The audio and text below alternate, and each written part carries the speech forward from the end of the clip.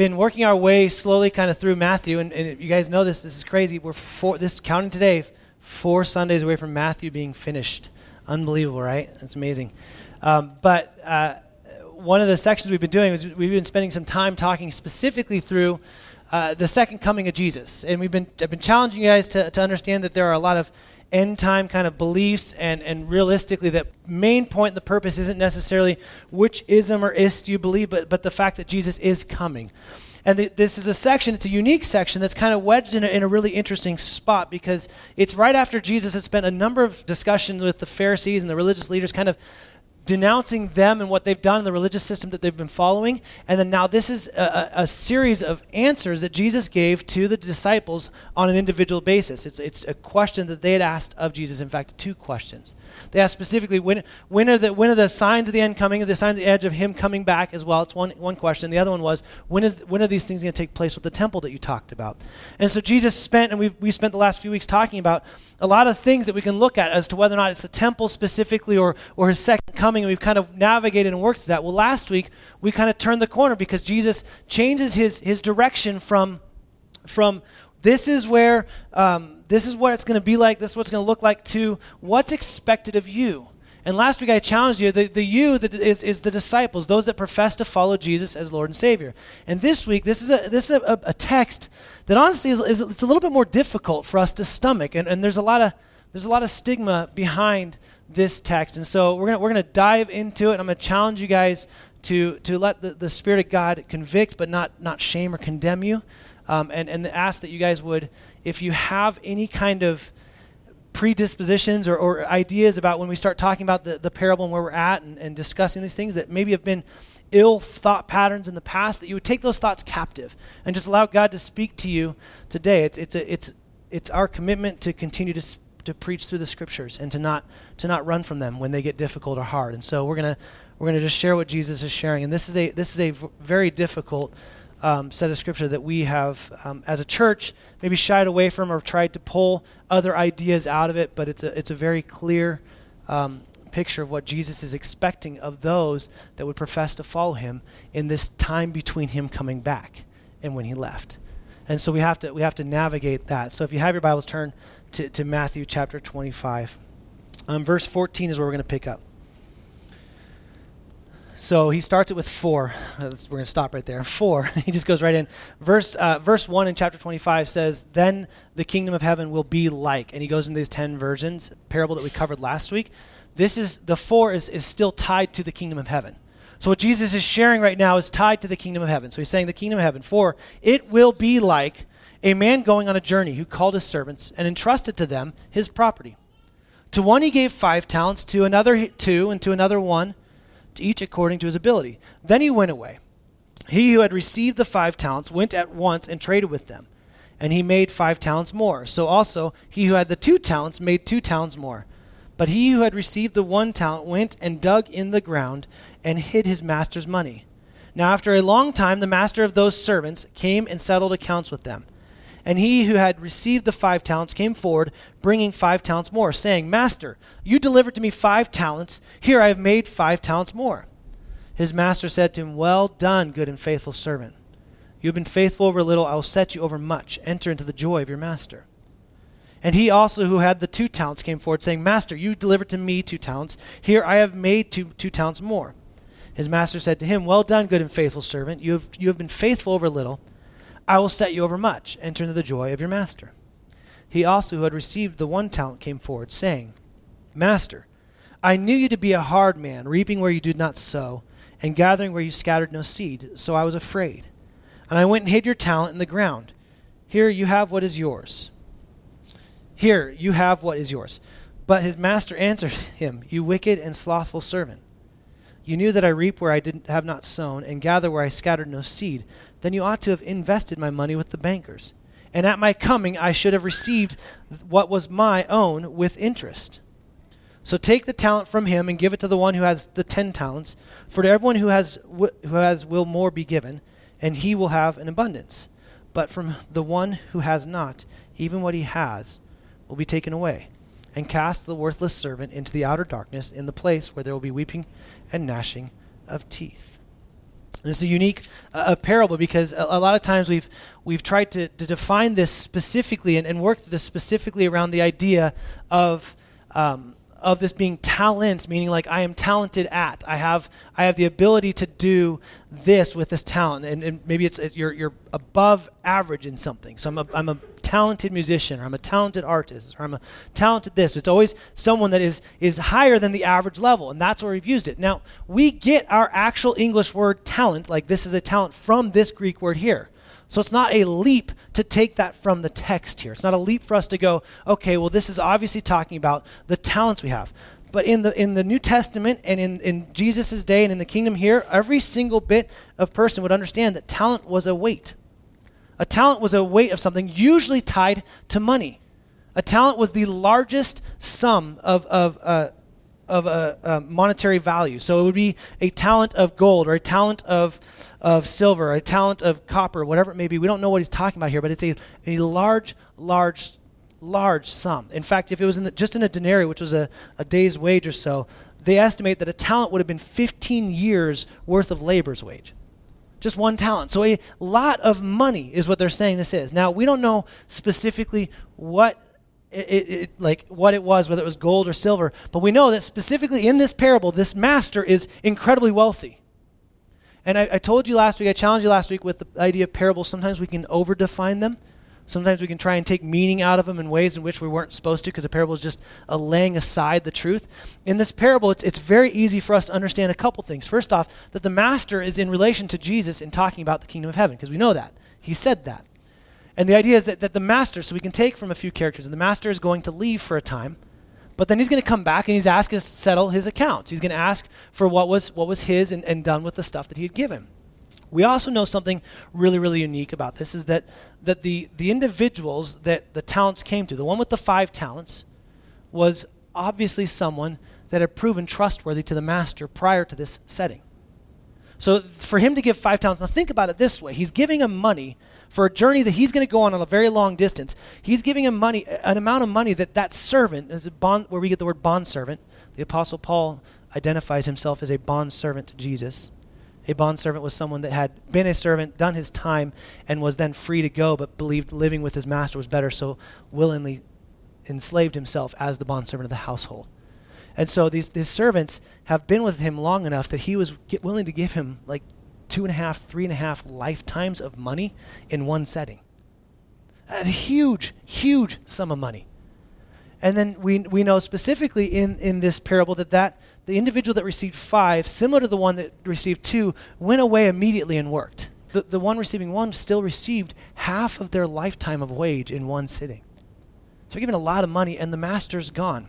Now, I'm a guy, and so I like trying to put things together without looking at the instructions. I don't know why. It's just like, it's in me. I think it's like a manhood test or something, like if I can figure out getting something put together without the instructions, it's like I win. If I don't, it's like head hung, like, it beat me. I should have looked at the instructions at the beginning, But there's an underwhelming amount of instructions from the master here. Did you notice that? The master doesn't say, okay, now what you're going to want to do, Mr. 5 Talents dude, you're going to go see a guy named Guido down in the market, okay? He's a good dude, but he's a little shysty, but you never know what's going to happen. He doesn't give any instructions. He just says, here's the money, invest it, go, and do this. And so that means you can learn 2 things about that. First off is that the master knew the individuals very well.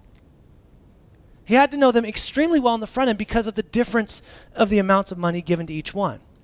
We don't like this because we believe like in fairness and equality, right? Like how dare he gives 5 to one and 2 to another and 1 to this person. Like that's so unequal and unfair. But the master knew them well enough to say, this person has proven to be wise, and therefore I'm going to give him 5. This person has proven to be wise, I'm going to give him 2. And this person has proven to be wise at a little, so I'm going to give them 1. And so each of the distribution we know is because the master knows the individual well. The other thing we can also presume from this, since there is no instructions, is that each of the individuals knew what they ought to do with the money. Each of them had an idea. They knew it. It's not like they looked at this money and, oh man, like, what do I do with this? I don't know. He left his money. It's so ambiguous. What do I do? I don't know. Like they knew specifically that their job was to keep the household moving, which was, as a parable, Jesus would always use stories that made sense to them in that setting. And sometimes there were extreme examples and sarcasm and stuff like that that comes into them. But ultimately, this was a story that makes sense. If a landowner or a master had left for a long time, he still needed to continue to do business. And so he would entrust these things to these individuals. The other thing that's really, really unique about this is that we know that every single individual and every single penny in this story belongs to the master. Did you ever think about that? Like each of these servants, they belonged to the master. So it wasn't like he had brought someone in from outside and like, hey, let's call in that really good investor friend so-and-so. Let's no, this is an individual that he essentially had owned and said, I'm going to ask this of you. And so we have this really unique story where at the end it seems almost like Jesus is a bit harsh. Like you want to celebrate with the talents, like, oh man, that person doubled, well done, good and faithful servant. But then at the same time, it seems like he's a bit merciless. Hey, whoa, like outer darkness, like, whoa, what are you doing here, Jesus? And there's this unique thing going. And I think what might actually help with this is an illustration. So can someone give me $50? Can I have $50? Why, Brent, I might have that $50. Oh, well, thank you, Ben. Oh, you're so dynamic in that. Thank you. Awesome. Wow, $50. Thank you. So Ben just gave me $50. Actually, it's like, who carries a $50 bill around? No. Probably because I gave it to him right before we started and said, hey, when I ask for $50, give this to me. Okay, so this is actually my 50. Actually, it's not. It's Emily's $50 bill, but she gave it to me for an illustration. So this is Emily's $50 bill that I gave to Ben to give to me. And what happened here is specifically what's going on in this parable is that God is calling into account all of which that is His. We can easily identify the master in this as Jesus because of the idea that He's going to be gone for a distance. He's going to be gone. And so there's this picture in this parable. Okay, the master leaves. Jesus leaves. And what do we do between the him being here and the him coming back? How do we operate in that level?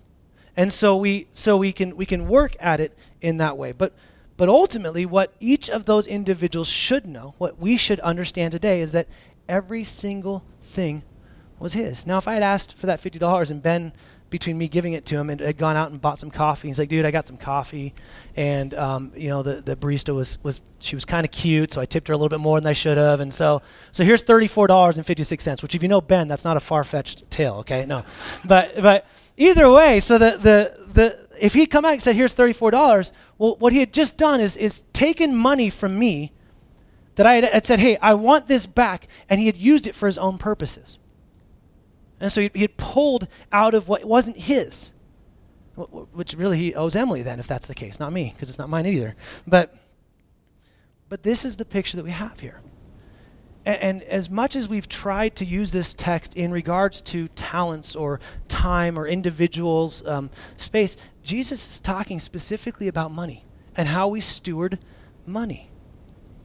And he applies this very, very uniquely in the middle of just completely obliterating the Pharisees and religious leaders to just about to be crucified on the cross. And this is where he imparts this truth to his disciples. And so we have this really unique thing in the middle. We see the kind of the moment at coming where these individuals come, and the 5-talent person, it's not that they're bragging like, look, hey, you gave me 5 and look what I did with it. But what they're saying is you gave me 5 and I turned those 5 into 10. And Jesus says, well done, good and faithful servant. These are the things that most of us at a coffee shop at one point have said in some hypothetical way. I hope to hear, well done, good and faithful servant. We've uttered, like if you've been around Jesus at all for a little bit of time, you've maybe thought that or prayed for that or uttered that or desired to hear those very words out of our Lord. Well done, good and faithful servant. That actually is an expression that approves both of the character and the diligence and their faithfulness. So that well done, good and faithful servant, that is a really, really unique thing to hear. All that being said, he tells this person this. Now what's unique is the person with the 2 talents comes up and he says the exact same thing to him. Now I don't know how the scenario played out, but I kind of picture it like this. He calls it the servants and says, hey, Joe, Bob, and Dave, whatever your names are, right? You come in here. He brings them in. He says, okay, look, guys, here's this. And it would be a wall of money. I mean, like lots of money. A talent was a huge chunk of money. Like not something they're like, oh, let me put that in my pocket. Here we go. Can you write me a check, please? That's a little heavy right now. No, this was a massive amount of money. And here's this huge, large pile. He's like, okay, Joe, whatever your name was, I can't remember now. Joe, this is yours now. And so he gives it to this individual over here. And then he calls up the next one and says, and the 2 are yours, and the 1 is yours. Now, if any of us were in that setting, It'd be really easy, like kind of, elementary days, getting picked last at dodgeball, right? You're like, man, kickball? I wasn't that bad of a kickball player. Like, why is Joe getting picked before me? It'd be really easy for us to go, okay, well, why does he get more? Why does this person get more? And why does this person get less? And why do I get the least? And we see ultimately in this story that what ends up happening is that is actually taken root in the one talent individual. In the one talent individual, he doesn't do anything with the money. In fact, he digs a hole, which seems weird to us, but rabbis taught that the safest place for money was actually in the ground. So this was a thing that made sense to a first century Jew. He digs a hole, puts the money in it, and buries it because that's the safest spot. And his inclination is, if it's in the hole, I won't lose anything, and I'm afraid of my master, and therefore he gets what was his rightly back, and I don't have to worry about it. And we don't know in the timeline with the 5 talent or the 2 talent individual. It's not like they went out and traded one time. It's like, sweet, I doubled it, and they sat down the rest of the time. The understanding would have been that they would have spent a lot of time over and over again over this distance working to invest this money into more and more and more. Not like they did it. Maybe one time they made more and one time they lost some and maybe they worked their way up, but that's ultimately what would happen. It wasn't like they just did it at one point. We know that the one talent person, depending upon when this time of season was and how hard the ground was, maybe a few hours a time, digging a hole, find a good spot, burying it, and then for the rest of the time, wasn't doing anything that the master had set him to do. Didn't literally do anything. And so what do we do with a story like this? Well, there's a number of things that come out of this that are so unique to me. First off, why would Jesus condemn the one talent person to, Matthew's definition, outer darkness and weeping and gnashing is eternal torment, eternal separation from God. So it's his way to say hell. So why is this individual? Because he's just a poor investor? Man, talk about a loan shark, right? Like, man, geez. Seems kind of harsh, but there's more going on there. See, what's unique about this is the same reason why I gave this illustration of the $50 bill. If Ben had told me, hey, Bren, I really want to give that back to you. I know it's yours, and that's great, but I just have other things I want to use it for. Every single one of you say, Ben, you can't do that. That's Bren's money. But yet, in our life, that's exactly what we do with God's kingdom purposes, with God's stuff. We do this over and over again in money. We do this actual in talents, so things that God has given us to use for his kingdom. We do this in our time. And honestly, we like in our suffering. We continually try and make it all about my kingdom and my stuff and my way, when all of that is set in motion in place for his kingdom and his work and his purposes. And the biggest issue that we have out of this is that our view, yours and my view of who God is, will dictate what we do with his stuff. See, if we view God as a harsh or unjust person, you know what's unique? It's in verse 26 when he says that you called me a hard man. He calls him a hard man and says you reap and sow where you do not go. He drops the whole hard, takes that out because that carries with an unjust. It says, if you know that I did this, then why wouldn't you have just put this in the bankers, in the money changers? Why wouldn't you have given it to the money changers? At least then I would have had interest on it. If you knew this about me. And what he's doing is he's peeling back that's not even the reason why he didn't invest it. He didn't invest it because he was afraid that the boss would be mad at him. He invested because he has a very unclear and unhealthy and incorrect view of who his master is, which is our issue.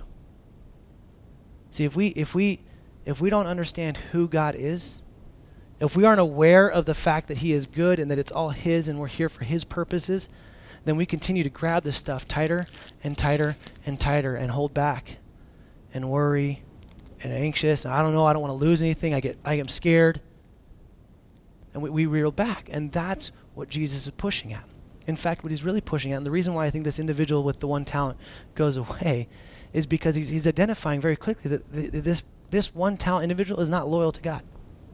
He's not trusted God with his life because he's proven the opposite. By his actions and the way he lives his life, he's proven that he really doesn't believe that God is good.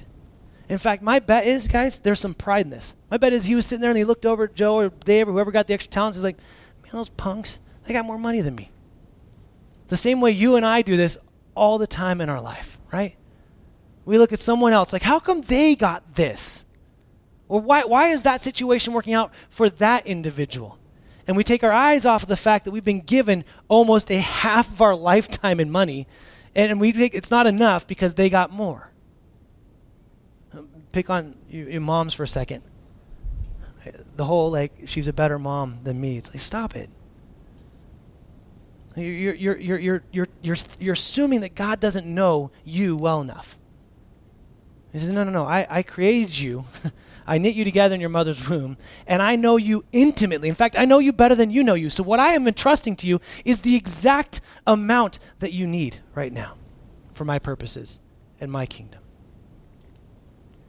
But when we lose sight of who God is, when we lose sight of what he has already given us, we lose sight of our purpose on earth for his kingdom, not ours. When we lose sight of that, we pull back.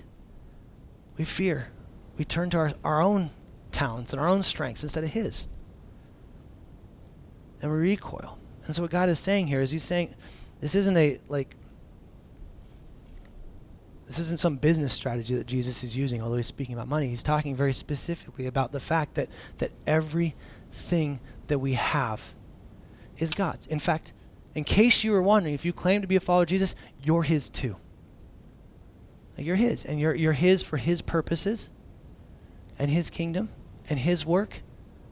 The money you have is his money. And yeah, he allows us to do things with it. I think a lot of times we look at this and we say, okay, God, of this $50 bill, sorry, Emily, I totally crumpled it up. Of this $50 bill, all right, God, what of this do you want to give back to you? And we can say a percentage, we can do whatever we want. And it needs to be the other way around. It's, okay, God, of this $50, what do you want to keep? What do you want me to keep for me? And the percentages and the difference may not change at all, but you realize that the view changes because I now understand that this is not mine. And, I mean, this is really Emily, so it's not mine, guys, okay? But this is not mine anyways. This is not my money. This is his. The abilities and the strengths and the skill sets, whether it's musical or in your brain or a trade or whatever it may be, that's not yours either. That's God's. He has given you that ability. He has given you the means to pick that up. We have got to shift the way we think. Otherwise, we will never, ever, ever understand exactly what our purpose is here on earth. Our purpose on earth isn't to make much of our kingdom. It's to make much of his. You have to stop thinking about it differently. When Jesus answers them with the whole harsh thing, it's sarcasm. It's like, oh, well, if I'm such a hard person, then why didn't you just do this? And it seems really, really interesting because those who have a lot more will be given, and those who have little, it will be taken from them too. It seems like a really whoa, wait, what's he talking about here? This isn't some business plan of like the rich getting rich and the poor getting poor. That's not what he's talking about here. God may do that with individuals. He may bless more and more to individuals. We see him trusting one individual with 5 talents of money and another 2. He loves them both. The outcome's the same for both. The numbers were different. There's no difference there. But what he's talking about is that the individuals that have little, it's because they don't have the grace and the peace and the joy of Jesus Christ. They're holding back from it.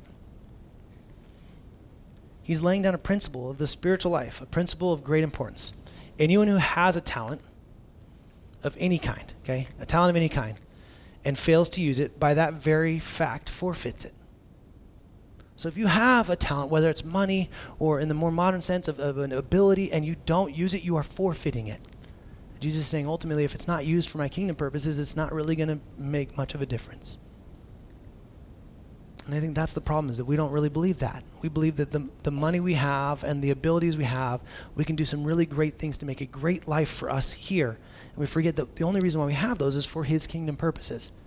The blessing of a life that is enjoyable and to enter in the joy and the happiness of God's master, yes, that's good and that's great. But that's not the point. The point is not that. And this is what's so unique, is Jesus says this right before he's going to walk the cross. His punishment or discipline for the individual that does one talent seems so harsh.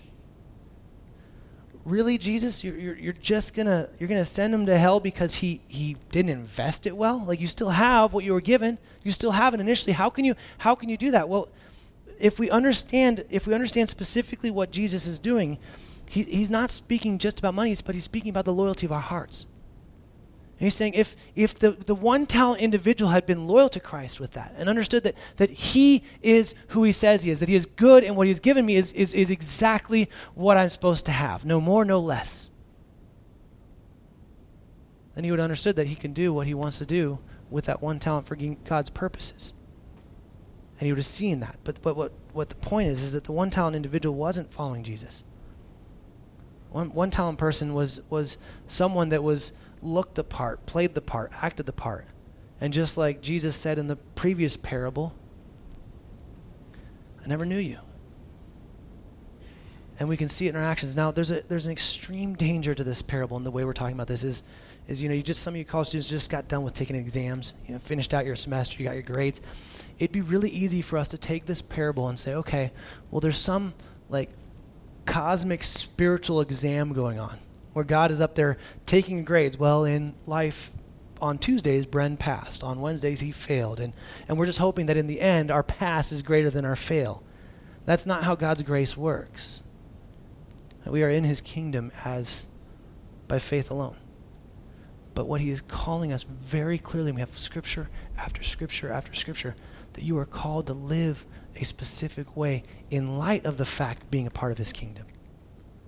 This whole, well, I can live however I want, and who cares, and do whatever I want with any of this stuff, it just doesn't matter, is not the way that God calls us to live.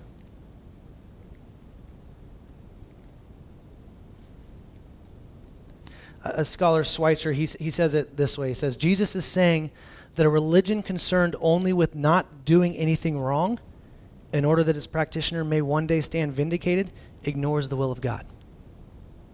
So if our desire is to just not do anything wrong and not take any risks or any purpose, we've missed the will of God, because God is calling us very specifically to live for his purposes today. He actually goes into the next parable, next section, and talks about some of his purposes, and we'll get into that next week. But ultimately, what does this mean for us today? I feel like if we were honest with ourselves, I think it's a complete mind shift for most of us. Because every single one of us have fears and anxiousness. And in fact, a friend of mine said it this way. I'm going to just read it. He said, I don't want to be like the one talent guy. He said, but difficult situations and unanswered prayers find me sometimes looking for a shovel, rather than expressing thankfulness and seeking opportunity to use what I do have for his glory. And I think that's what's going to happen. That's what happens to us, is that the life comes in, and we don't even, I was reminded after first service that suffering is a gift from God too. And understand that the suffering is his as well. He gives us the suffering too, as well as the talents and the joy and all those other things. Those are gifts for us to be used for his kingdom purposes. Well, how do we use all of that for his kingdom purposes? I think we have got to stop looking at in such a compartmentalized way. So we're going to do a little practice. I want you guys to do this with me. Everyone close your eyes. Don't worry, I'm not going to scare you or jump on you or anything like that, okay? I need you to picture the last time you were in the most insanely busy place you can think of. I mean, just like super busy. It's noisy, it's chaotic. If you have kids, it's like, let's pretend it's lunchtime and they're starving and it's taking forever. And so the stress of the area is just kind of filling in on you, right? Like you can just feel every single direction. You can just taste the impatientness of every single person around you. Okay, so you're in that spot. Now stop looking at outside and look at yourself. What do you feel? You feel anxiety. You're thinking about the meeting you have to get to that you're going to be late for. You're thinking about what's next in your life, or how you need to move from this spot, right? Like you feel this anxiety, you feel this weight lifting in. And then in the middle of all that, wherever it is, this place, they come up and tell you after you've been there for who knows how long, hour, 30 minutes, whatever it is, it's been way too long. If you're really impatient like me, it's been maybe 4 minutes, right? And you're dealing with your impatience, and like someone comes up with a speaker and says, due to a complication, we want to let you all know that it's going to be a double amount more time. You're going to have an hour more. You're going to have 30 minutes more. You're going to have 8 minutes more, whatever it may be. You're going to be that much longer. What happens in us, right? We start to boil, right? You start feeling that anxiety. You're like, now I don't even know. Do I just leave? You start going into problem-solving mode. What if we just for a second, in the most chaotic situation that you can remember, what if you just saw that as a gift? You can open your eyes. What if that extra 10 minutes was a gift from God? What if God is saying, no. Yeah, your kids are hungry. We're going to get them fed, don't worry. But I have you for my purpose. I have you for my reason here, and there's an individual that I need you to rub shoulders with. There's someone that I need you to stop looking at everything that you can see right here and branch out just a little bit and say, wait a second, maybe God is just asking me very specifically. Maybe someone here needs to be prayed for. Maybe someone here needs to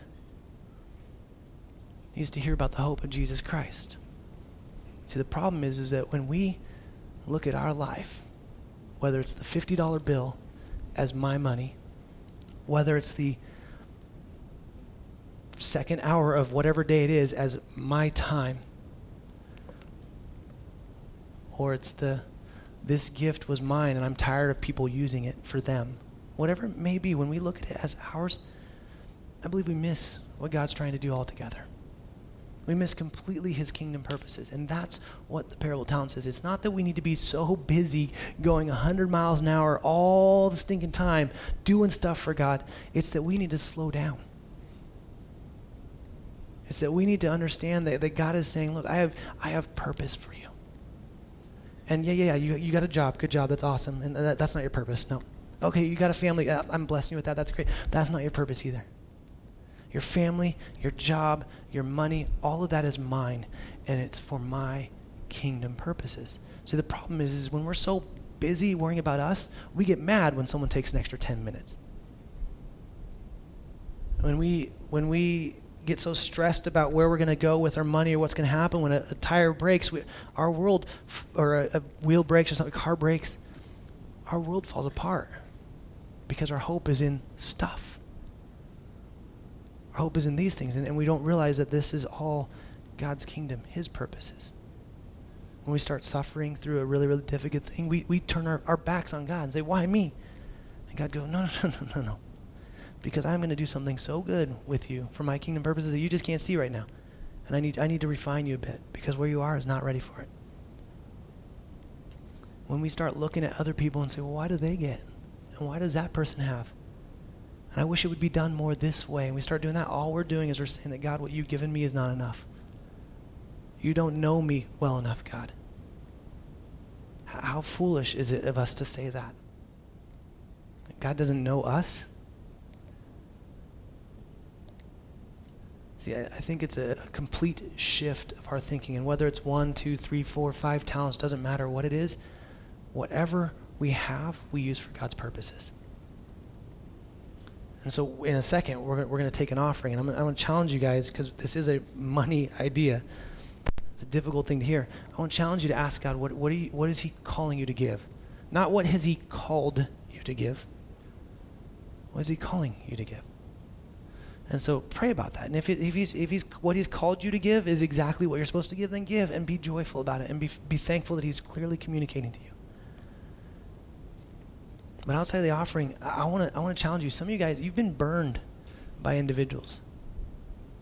You know what's so weird is that the very excuse that the one talent person said was fear. He says, I was afraid, God, I was afraid, Master, that you are a hard person, and if I messed it up and this would happen, then obviously the Master comes in and says, well, no, that's not true, because if you knew that, you would have done something way more wise with this. He projected his own view on God. And God's like, wait, no, that's not how it works.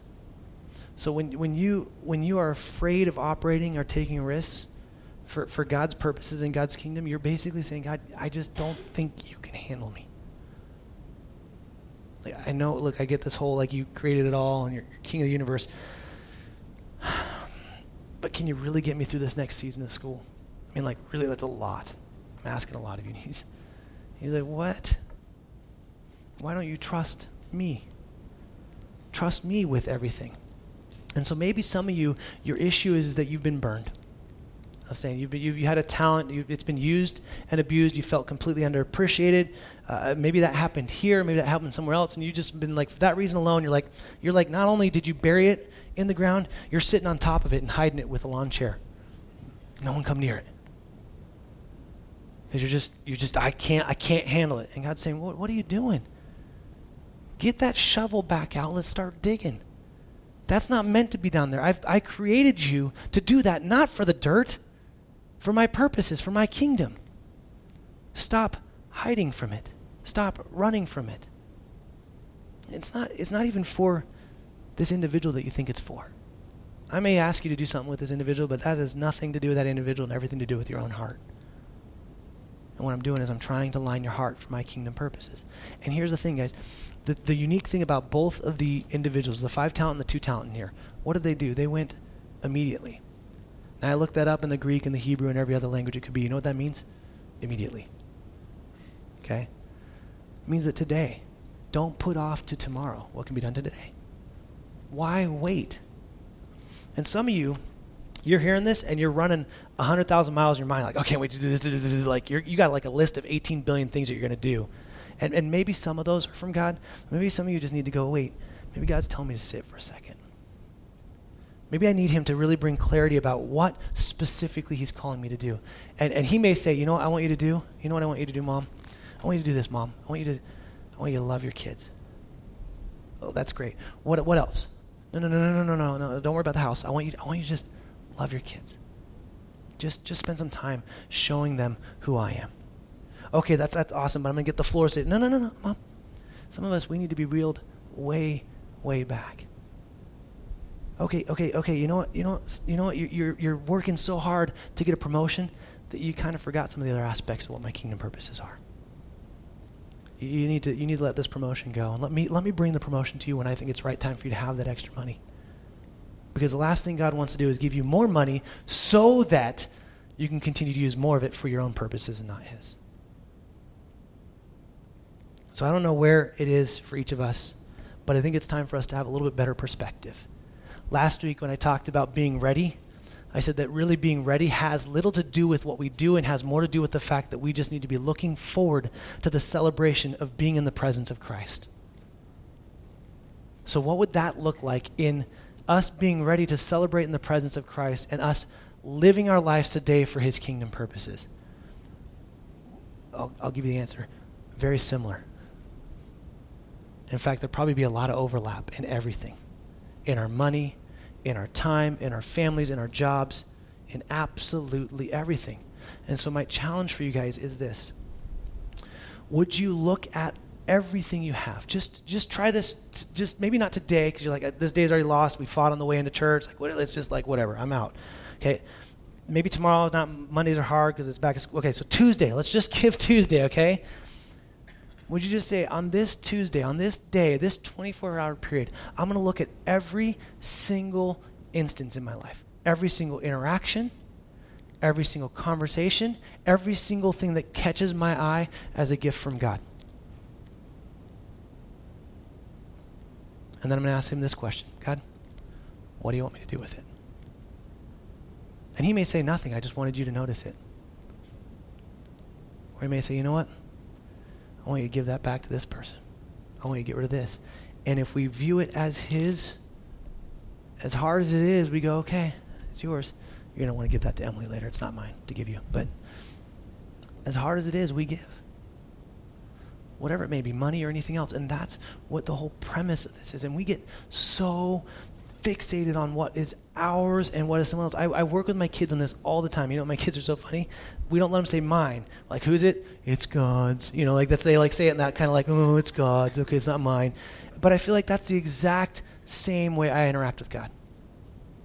Like, God, I've been really challenged. One of the things I've been praying about was a little bit more savings for the church over summer because summers are hard. And God has been like working on me on this. Going, Brendan, do you need savings to live? Do you trust me? And don't get me wrong, I believe there's wise stewardship and healthy in this, but it's like, where's my hope? Is my hope in the savings account being here, or is my hope in Christ and recognizing that he can do anything with anything? I think that's what God is doing. I think sometimes I'm like, well, okay, God, it's yours. Okay. And sometimes he does. Sometimes he has to pull my heart into it like I'm a super ornery, disobedient punk. But the times when I'm able to look at the gifts he's given me and say, oh, these are all yours, it is so much better. The band's going to come up and we're going to pray and worship. And before we do, I want to encourage you guys, every single minute, 24-hour period, every single minute is a gift from God. We can get into the science of the fact that your body is only being held together because God allows it. Like, that's true too.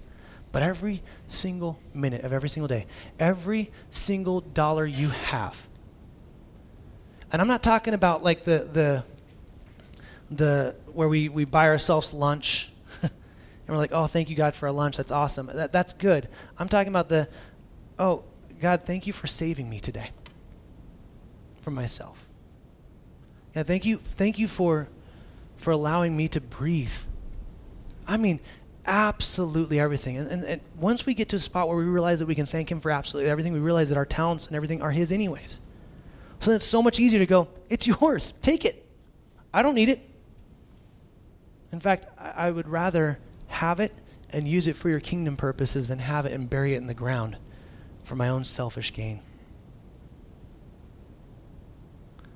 Give him your life. You know what's so unique? As harsh as it sounded for this individual, this one talent person, Jesus says this about this one talent person days before he walks himself to the cross. It seems so harsh. Like, how could he call someone to be separate from him when we take that and zoom out just a little bit and realize that he's calling that just after he did absolutely everything he possibly could as both fully God and fully man to reconcile individuals to God. He's asking for what's his, but he already displayed what he was willing to do to get it. God, thank you for giving everything. God, forgive me for at times so badly wanting to hold on to what you've given me and view it as mine. God, forgive me for believing that my time is mine and that it's not yours. God, I pray that you would relinquish the pride and the control in all of our lives. I pray that you would stifle that out, that you would break us free of it, cut it away. As painful as that is, God, I don't want to walk another day in it. And so, God, I thank you for your work. I thank you for your faithfulness. I thank you for giving us something to do as we long for you to show up and not just sit on a talent, but giving us the ability to bring about your kingdom purposes today on earth as it is in heaven. What a gift, God. And so I pray that you would align our hearts. I pray that specifically, not just this small C church, but your church as a whole would be more on mission, God. Would be more excited and captivated about seeing your will be done here on earth as it is in heaven.